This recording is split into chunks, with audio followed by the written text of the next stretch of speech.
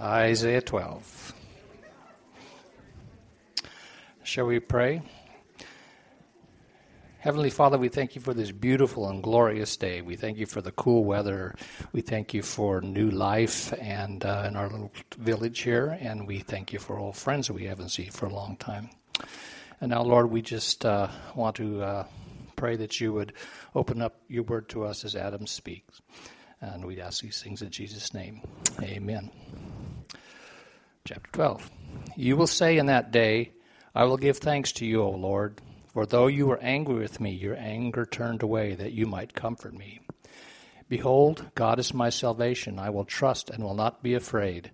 For the Lord God is my strength and my song, and he has become my salvation. With joy you will draw water from the wells of salvation, and you will say in that day, give thanks to the Lord, call upon his name, make known his deeds among the peoples, proclaim that his name is exalted. Sing praises to the Lord, for he has done gloriously. Let this be made known in all the earth. Sing and shout for joy, O inhabitant of Zion, for great in your midst is the Holy One of Israel. This is the word of the Lord.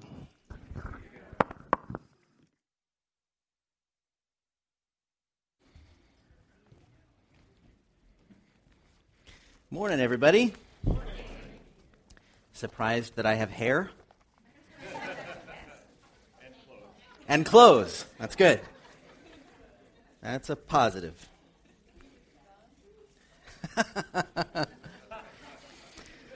All right. So are they here yet? Do we have babies yet? No? All right. Okay. Clarification. Some of you didn't get that. Some of you didn't get the joke, and we have a clarification on the joke right here.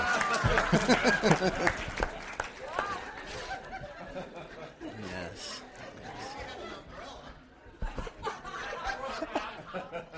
The title is Gandhi Before the Fast.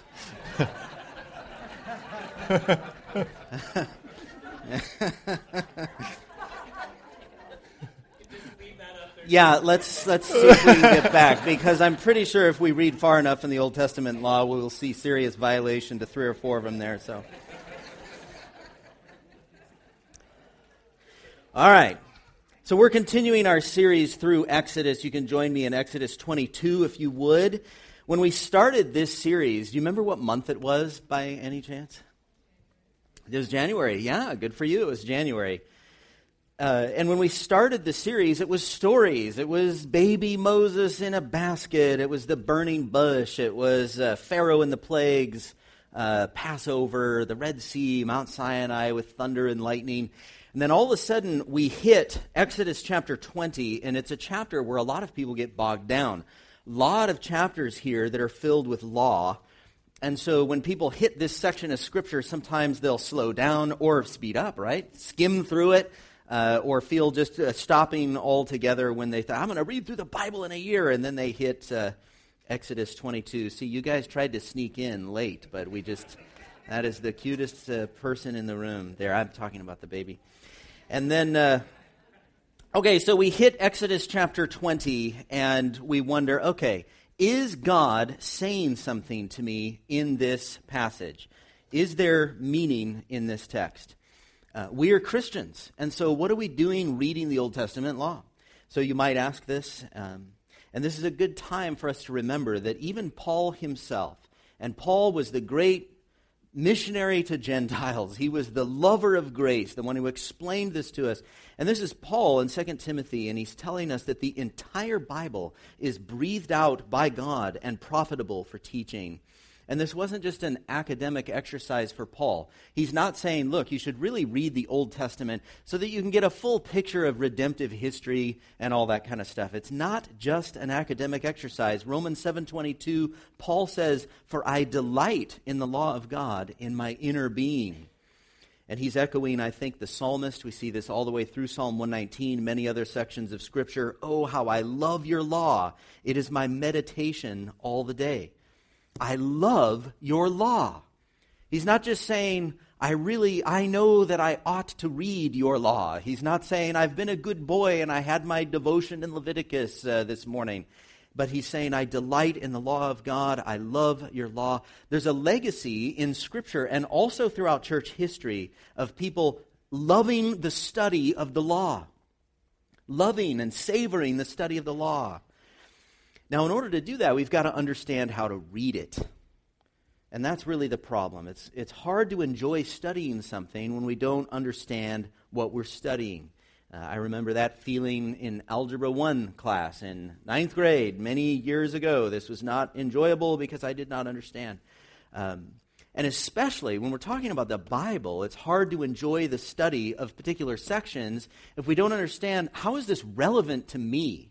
These laws and all of this stuff, there's 4,000 years separation between when they were written and me. How is it relevant to my day today?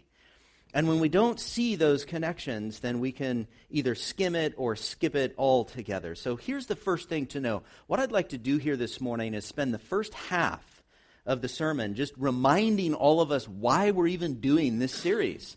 Why not just end the sermon series at Mount Sinai? Say, oh, and then Jesus came and everything, worked out. Why do we go slowly as Christians through this section of Scripture? Why do we even do this? I'd like to spend the first half of the sermon today just reminding us why. Then the second half of the sermon, we're going to look at a few laws here in Exodus 22. But first of all, we have to remember that Christians are studying the law from the perspective of the new covenant, a new arrangement for interacting with God. And that perspective means that none of the Old Testament law is in force. None of the Old Testament law is in force. Martin Luther said it really well. He said, the law of Moses is no longer binding on us because it was given only to the people of Israel. And that's important. It's not an overstatement. Romans 6:14, you are not under the law, but under grace. Romans 7:6, we are released from the law. Romans 10:4, for Christ is the end of the law. And not just the Old Testament that tells us that, but even the Old Testament itself predicts that it would end. Jeremiah wrote, behold, the days are coming, declares the Lord, when I will make a new covenant with the house of Israel and the house of Judah, not like the covenant that I made with their fathers on the day when I took them by the hand to bring them out of the land of Egypt. That's where we are here in Scripture now. On that day, on that period of time, when God took them by the hand and brought them out of Egypt and gave them the law at Mount Sinai, Jeremiah much later is saying, I'm going to do this. We're going to have a do-over. We're going to have a new covenant. Something new is coming that will replace what we see happening here in Exodus. So we have a new arrangement with God that frees us from the law. If that's true, then in what respect is it profitable for teaching? If we believe that each word of this book is living and active, sharper than a two-edged sword, if we believe that all of this is profitable for teaching, if we believe that we might be like David or Paul who said, I love this stuff. I know you may have stopped your year through the Bible when you got here, but I love this section of the Bible. So how is that possible if it is no longer in force to us? Here I think Luther is helpful to us again. Martin Luther said that Moses is our teacher, not our lawgiver. Moses is our teacher, not our lawgiver. In other words, there is a ton to learn from Moses, a lot to learn from these Old Testament laws, even though they are not in force. Quick example. Let's say you're a farmer, you're a Christian. You are not required to let poor people glean on your property after harvest. That was an Old Testament law. Don't go back to pick up dropped fruit. Give it a once-over when you're doing it, and you leave the rest for the poor. It's a great law, but it is not binding on Christian farmers. But that farmer is not released from caring for the poor. And the church is not released from figuring out effective ways to make sure that nobody goes to bed hungry. See, there was a system here. It wasn't just an individual person.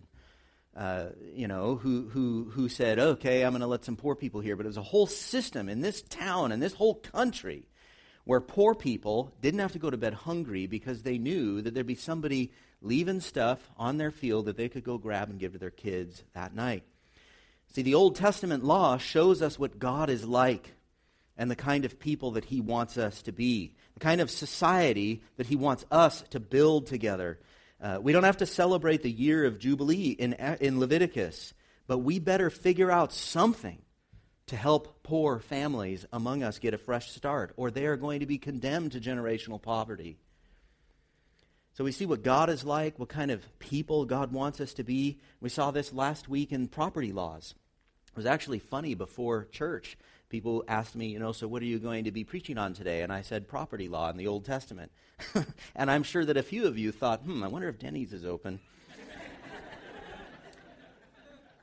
But wasn't it interesting?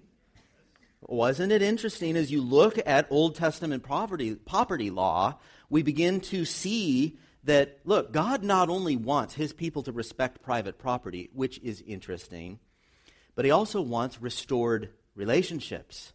And that was the most interesting thing, I think, that comes out of the Old Testament property law. See, our system of our prison system basically tells somebody, if you've done something bad, you need to go away by yourself for kind of a really long time and think about this.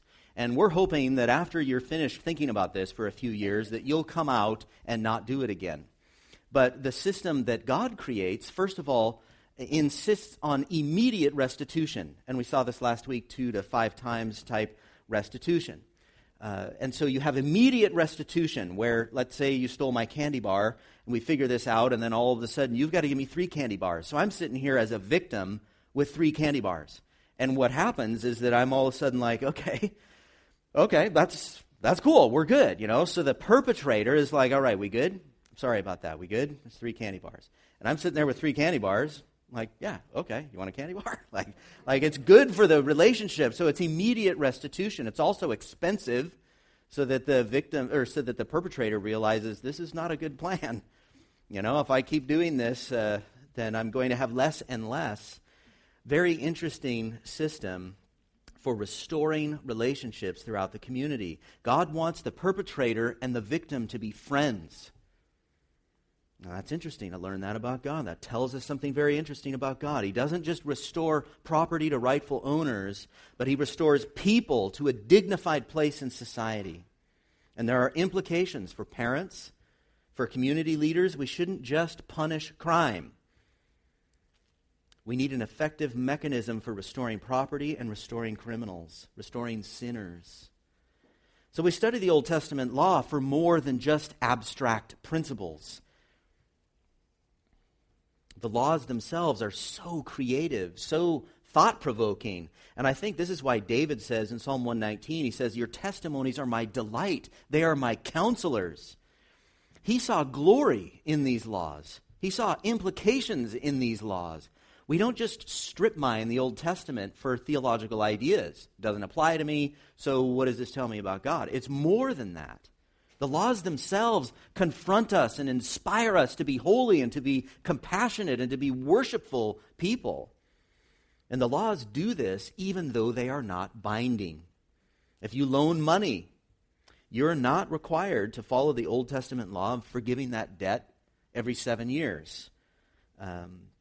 But you better get creative about how to loan money in a way that is not oppressive. Wouldn't it be nice if founders of our country, if our members of Congress thought through the implications of these Old Testament money lending laws? God's laws for moneylenders are not binding, but they are fascinating as we think about the authoritative implications of the Holy Spirit working in us, saying, look at this, look at this. Look at what these laws show us about God and the kind of society that he wants us to build. We saw something similar a few weeks ago in slavery laws. A lot of people are like, oh, slavery, how can you talk about slavery? But what we saw there was a voluntary 6-year arrangement that helped poor people get back on their feet. So basically what happens is the poor person goes to another guy in town. He says, look, can I come work for you for 6 years? I'll be your slave. I'm going to do anything that you ask me to do for 6 years. Let me eat at your kitchen table for 6 years, and I will do anything that you ask me to do for 6 years. And after those 6 years, all I'm asking is that you give me a cow, give me some seeds, and that kind of a thing, and I'll be on my way. So this person, down on his luck, moves into a stable, healthy, wealthy family for 6 years. How much you want to bet that most of those guys learned how to manage a home during those 6 years. It's an incredibly restorative process. And that law is not binding on us. But the mechanism is cool. And as the Holy Spirit helps us to understand that law, revealing to us God and the author of all of these ideas, and helping us to understand what it looked like in that sort of a context, then we begin to think through implications for our own lives. And that's where God's authority comes in. Because all of this is still on top of us as an authority. The law might not be binding. But as we read this, and as the Holy Spirit moves inside our hearts, all of a sudden we begin to hear an authoritative conviction that I've got to live like this. I might not have to, every 50 years, allow all property to go back to the original owners. We're not bound by that particular law. But we better get creative as individuals and as a society about how to take care of people among us. How to give people a fresh start from time to time. We are free in Christ, but we are not free to ignore the poor. And it makes sense to study how God took care of the poor 4,000 years ago as we start to think through our own processes. You see, God's idea for taking care of the poor, I'm sorry, I think we can all agree, is way more effective than the gathering in or than our What Would Jesus Do van. These are wonderful things, and I'm not saying that we shouldn't be doing them anymore. But why don't churches in the greater Sacramento area get serious about the poor by using our kitchen tables to develop long-term redemptive relationships with needy people who need to be reparented? They need a fresh start. That would be interesting if we thought like that. And that's an authoritative message. That's God speaking to us saying, look, this is really important to me. In fact, later in Exodus chapter 22, he says, and I paraphrase, take care of widows, because if you don't, I'm going to kill you. There's irony for you. All right? Your wife's going to be a widow if you don't take care of widows. Take care of orphans or I'm going to kill you. And your child is going to be an orphan. This is important to me. Do this, says God. So we are released from the laws themselves, but we are not released from the implications. And it makes sense to think through how this worked. It also helps us to see God's purpose for these laws. It's not just that God likes bossing people around. Do this, do that. Let's see if they can do this for 1,000 years. Oh, I've proved that they can't. Let's send Christ. That's not how it worked. What was the purpose of all of these laws? And if we read them individually or without any kind of cultural help, then some of them are just bizarre. We're going to see a very bizarre one here later on this morning. So it helps us to see what they're trying to do. What are the purpose of the laws? And I would argue here, and this is a complex answer, so there's one part to that question. But one purpose, one very important purpose of the law is to create a good place for God's people to live. You remember Eden, place where it all started, a paradise that had been carved out of the chaos. And the Bible ends with this prophecy about the new heavens and the new earth where evil can harm us no more. The walls are just ridiculously thick there. Perhaps they will be real walls, but we understand the symbolism there as well, that we will be protected from we will be protected forever from anything that will hurt us in the new heavens and the new earth. God loves to make good, beautiful, safe places for us. And you remember the first thing that King David did when he replaced Saul in 2 Samuel chapter 8. It's one of the very first things that we hear. It's like a commentary on David. And David administered justice and equity to all his people. I love that verse. You could be tempted to read over it kind of quickly, but I think it's so important because these people had had a disastrous few hundred years. You had the period of the judges where everybody did what was right in his own eyes. You have people being cut into pieces and war and famine and all this stuff. And then finally Samuel, and then a completely goofy king. And then all of a sudden here's King David. And the first thing that we hear of him is David administered justice and equity to all his people. That's the first comment on his reign. He was a good king because he made sure that the law worked how it was supposed to, which meant if you were a widow or if you were poor in his country, you didn't have to worry. You know, if you're a dad or a mom and in his country, in your house or your property or whatever that was assigned hundreds of years earlier by Joshua, so you're sitting there and you can see Edom out your window, all right? You can see it. You don't have to worry because David's king and he's got you protected. The borders are secure. So you can relax. You don't always have to, what was that noise in the middle of the night? You can relax. He creates a safe and beautiful place by making sure that the law works, by making sure that the borders are secure. And not just King David and a bunch of other good leaders, but the ultimate leader in Scripture, the Messiah, also makes a beautiful place for people to live. We hear about this in Jeremiah 23. Behold, the days are coming, declares the Lord, when I will raise up for David a righteous branch. And he shall reign as king and deal wisely and shall execute justice and righteousness in the land. Sounds an awful lot like David. Verse 6, in his days Judah will be saved and Israel will dwell securely. And this is the name by which he will be called. The Lord is our righteousness. So here we see the ultimate king, the ultimate Messiah, who executes justice and righteousness. That has to do with law. And the result of this, we are told, is that Israel will dwell securely, which is the result of the law, the result of a good king who secures the borders and makes sure that the law works, makes sure that the court system works.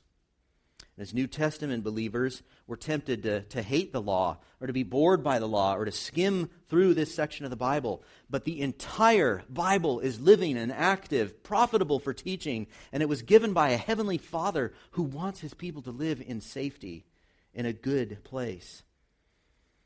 So this is why we're reading this section of Scripture and going through it rather slowly. We're at about the halfway point here in the sermon this morning. I'd like to transition now to looking at a few of these laws, probably a little more than half done. In Exodus chapter 22, verse 16, first law would be verses 16 and 17. And again, this is one of those things, you read it at first and you're like, what? Like, what does this have to do with me? Why am we even reading this? But it has to do with looking at the original cultural context. This is 4,000 years ago, and these laws came into that culture. So let's read it and then make sure that we understand it, and then we'll play with some of the implications. Verse 16, if a man seduces a virgin who is not betrothed and lies with her, he shall give the bride price for her and make her his wife. If her father utterly refuses to give her to him, he shall pay money equal to the bride price for virgins. So the first thing we need to see here is that this does not have to do with rape. A lot of times, if you're looking through the internet about evidence for God being evil or things like this, then they'll quote a passage like this to say that the Bible is okay with rape. But here you have this man seducing the virgin. This is not a case of rape. Rape laws were very different. If a man raped a woman in the Old Testament times, he was supposed to be put to death. Let me read this to you in Deuteronomy 22. If in the open country a man meets a young woman who is betrothed, and the man seizes her and lies with her, then only the man who lay with her shall die. So to be clear here, rape deserves the death penalty according to the Old Testament law. You do not do this one, right? And it goes on, and it explains it. Not all the laws are explained, but this one is explained. You shall do nothing to the young woman. She has committed no offense, punishable by death. For this case is like that of a man attacking and murdering his neighbor, because he met her in the open country, and though the betrothed young woman cried for help, there was no one to rescue her. So the law that we're looking at here in Exodus 22 is not about rape. He seduces her. They somehow interact in such a way that he convinces her to have sexual relations. This is two young people having premarital sex, so we can use all kinds of religious words if we want to, but basically the situation here is two young people that have premarital sex. In this case, he has to marry her and give the bride price. Now, the bride price is the same thing as a dowry, and this is why this section is confusing, because we don't do this in America. A bride price is the same thing as a dowry. The young man's family, either the young man or the young man's dad, had to pay the dowry for a girl when he wanted to marry her. And a dowry is a bunch of money that is given to the girl. And the girl's father keeps this money for her. It was financial security for her in case the husband dies young before he has sons that can take care of her, or in case he turns out to be a bum. He leaves her, or he's lazy, or whatever. It creates financial security for her, and the father is the one who hangs on to this. Now, the bride price throughout the Old Testament is 50 shekels, and that was true not just in the Old Testament, but in other parts of the world. Bride price was 50 shekels, which is a lot of money. It's about 5 years of wages. People made 10 shekels a year. During harvest time, really, really tough work, people would get about a shekel for that amount of work, and at other times of the year, they'd get a little bit less. So people made about 10 shekels a year. So basically, if you wanted to get married in the Old Testament, you've got to give 5 years' worth of wages. We're talking about hundreds of thousands of dollars if we convert it to today's money. Hundreds of thousands of dollars to the woman's dad. For her, in case you kick off early and can't provide for her, or you turn out to be a bum and she's got to go home. It's interesting. This required young men to be pretty responsible before they got married. And this created security for ladies if their husbands turned out to be jerks. You would not be living on the street if the society follows this system. A lady doesn't end up on the street. She's got protection. So, if two young people have premarital sex, they have to get married. Unless there's an exception clause. And it's a really cool exception clause. And all the fathers in the rooms are like, yeah. There's an exception clause, and that is that this girl's father can say, no. And as a father of teenage daughters, I can think of a few reasons why he might say no. Father is responsible for making sure that his daughter does not marry an idiot. Okay? So you can't just, hallelujah. A father's responsible for making sure that his daughter doesn't marry an idiot. So you can't usurp having to ask the father by having premarital sex and forcing the issue. Well, we've already had relations. It's like we're married, so sorry, there's nothing you can do about it. I get to marry her. No, the father still gets the last say because the father is usually wiser than his daughter. She has been seduced by this fool who has violated the law, and he gets to say whether or not you're going to get married or not. But it gets even cooler. Let's say that he says, no, you still got to give me the dowry. And if you can't afford it, you can sell yourself into slavery for 6 years and pay me in 6 years. That's fine too. So what do we learn here from this passage? Now it's weird, right? You read through it the first time, you're like, that's weird. But as we start to look at the way that God has designed this, it's very interesting. First of all, God created sex for marriage. It should not happen outside marriage. Also, God wants healthy marriages. And God gives us parents or parent figures to help us avoid bad marriages. And God wants responsible young husbands to qualify to get married. It's not enough to seduce her. It's not enough to just be cool and good looking and, hey, let's get married. You've got to qualify. And it's a pretty high bar. And we also learn that God takes care of young women, both with good parents or parent figures, but also with the legal system that protects her from poverty in case the marriage goes badly. And sometimes they do. But right from the very beginning, we've got an arrangement here so that she's going to be okay if something goes wrong with her husband. So this law, combined with so many others, create a safe place for young women. Again, the purpose of the law is not just that God likes to boss people around and prove that we're sinners and we need Jesus. The purpose of the law here is to create a safe and beautiful, good place for people to live. The kind of community that God set up in the Old Testament law made it safe for young ladies. So you've got worthy men who are coming with $300,000 in their pocket, talking to your dad saying, what do you think about this? Can I marry your daughter? And honestly, the way that it normally happened is you avoid all the romance altogether. And when you are even before puberty, your parents say, how about our kids get married? Now you can really focus on your Algebra 1 class, and you don't have to worry about anything else, because you're going to be marrying her when you get old enough. Okay. Let's look at 3 more quick laws. And these next 3 go together. And all of them are different perversions of worship. These all relate to pure worship. God wants to live right in the middle of us. And this is very important. Remember, the purpose of the law is that God would create a safe and good place for his people to live. And the way God does that is by living in the middle of us. So in Eden, Adam and Eve walking with him in the cool of the day. We see these tabernacle laws that are about to come here soon, where God basically says, let's go camping, and I'll put my tent right in the middle of all of yours. And we see Christ hanging out with his disciples, living with them. We see the Holy Spirit sent to live inside us. We see in eternity this new heavens and new earth. And Jesus says, I'll be back in a little while. I'm going to go build a huge house where we all going to live together. It'll have lots of rooms, and we'll all get to live in the same house together. And I'm going to go do that for a little while, so I'll be right back. God created us to live with him. He created us to function and to thrive and to have joy and to have peace because we are living in a place where God is right in the middle of it. That's where our security comes from. Isaiah chapter 10 says, "For the Lord God of hosts will make a full end as decreed in the midst of all the earth.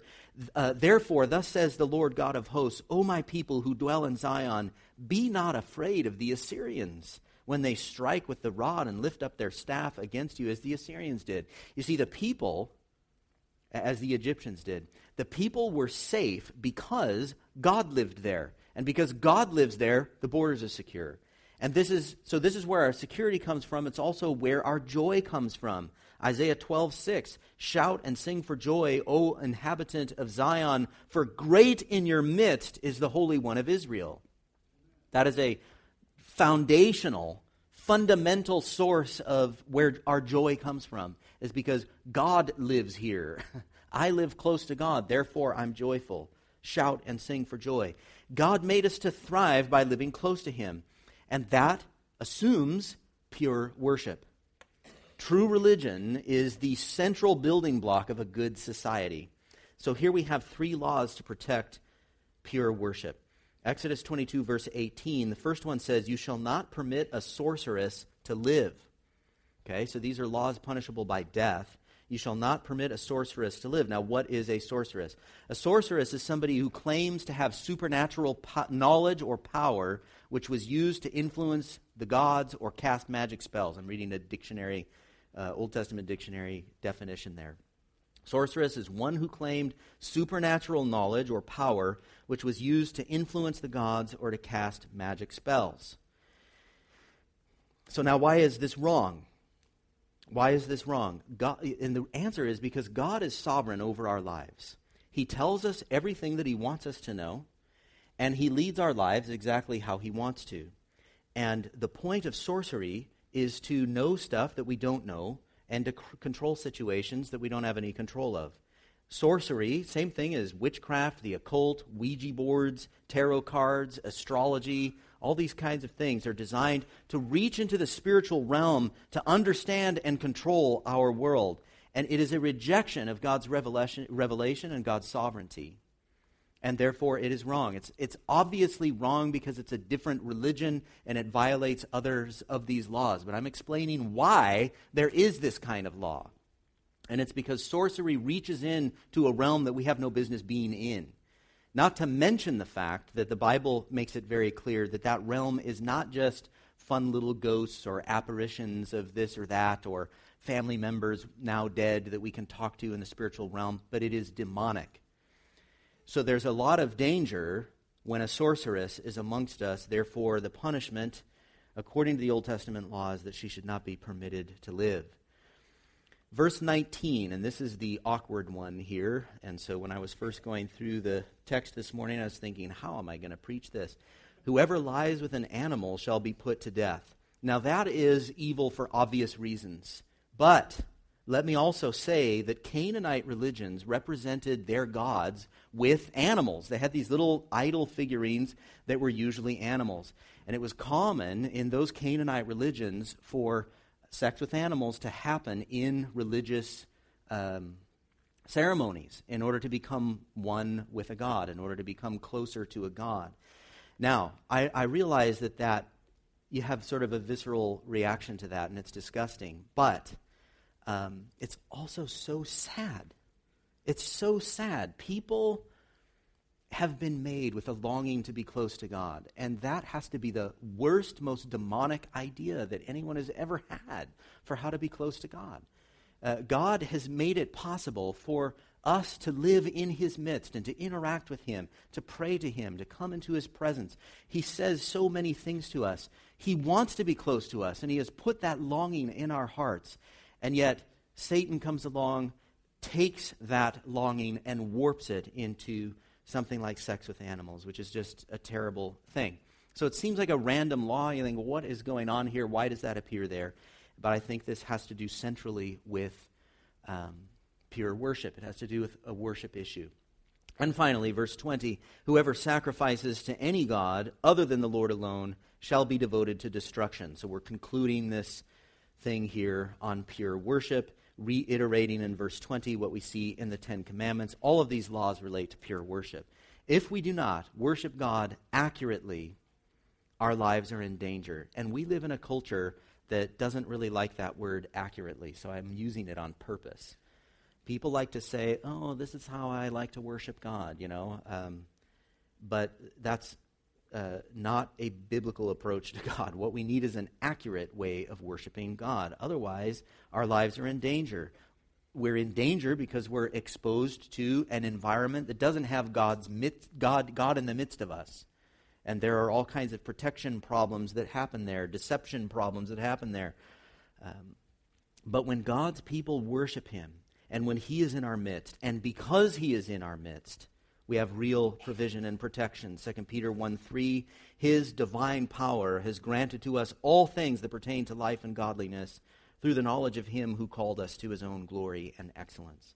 So be careful to worship God accurately, not just however you feel, however you like or whatever, but looking at Scripture and asking, how does God want to be worshipped? He is the one who sets the terms for interacting with him. So let's study his terms. There are great blessings for worshiping God in spirit and in truth, and there is a great danger from making it up as we go. Hebrews 12:28, let us offer to God acceptable worship with reverence and awe, for our God is a consuming fire. That's New Testament. So let's close here. I think God would like us to have solid, healthy families, and so we have plenty of laws about what this needs to look like and what to do when things go wrong in families. God also wants pure worship. He wants to dwell in the midst of us, and he shows us how to do this. He gives us the building blocks of a good society, family, religion. And this law is designed by a good and loving Heavenly Father. The law is designed for our good. It's designed to create a safe, good society where people can live in peace and in joy. And so we see this in Eden. We see this in the Old Testament law. We see this in places like this, in a church. And eventually we will see this in eternity. So I'll close with this from Isaiah 65. For behold, I create new heavens and a new earth, and the former things shall not be remembered or come to mind. But be glad and rejoice forever in that which I create. For behold, I create Jerusalem to be a joy, and her people to be a gladness. I will rejoice in Jerusalem and be glad in my people. No more shall be heard in it the sound of weeping and the cry of distress. Let's close.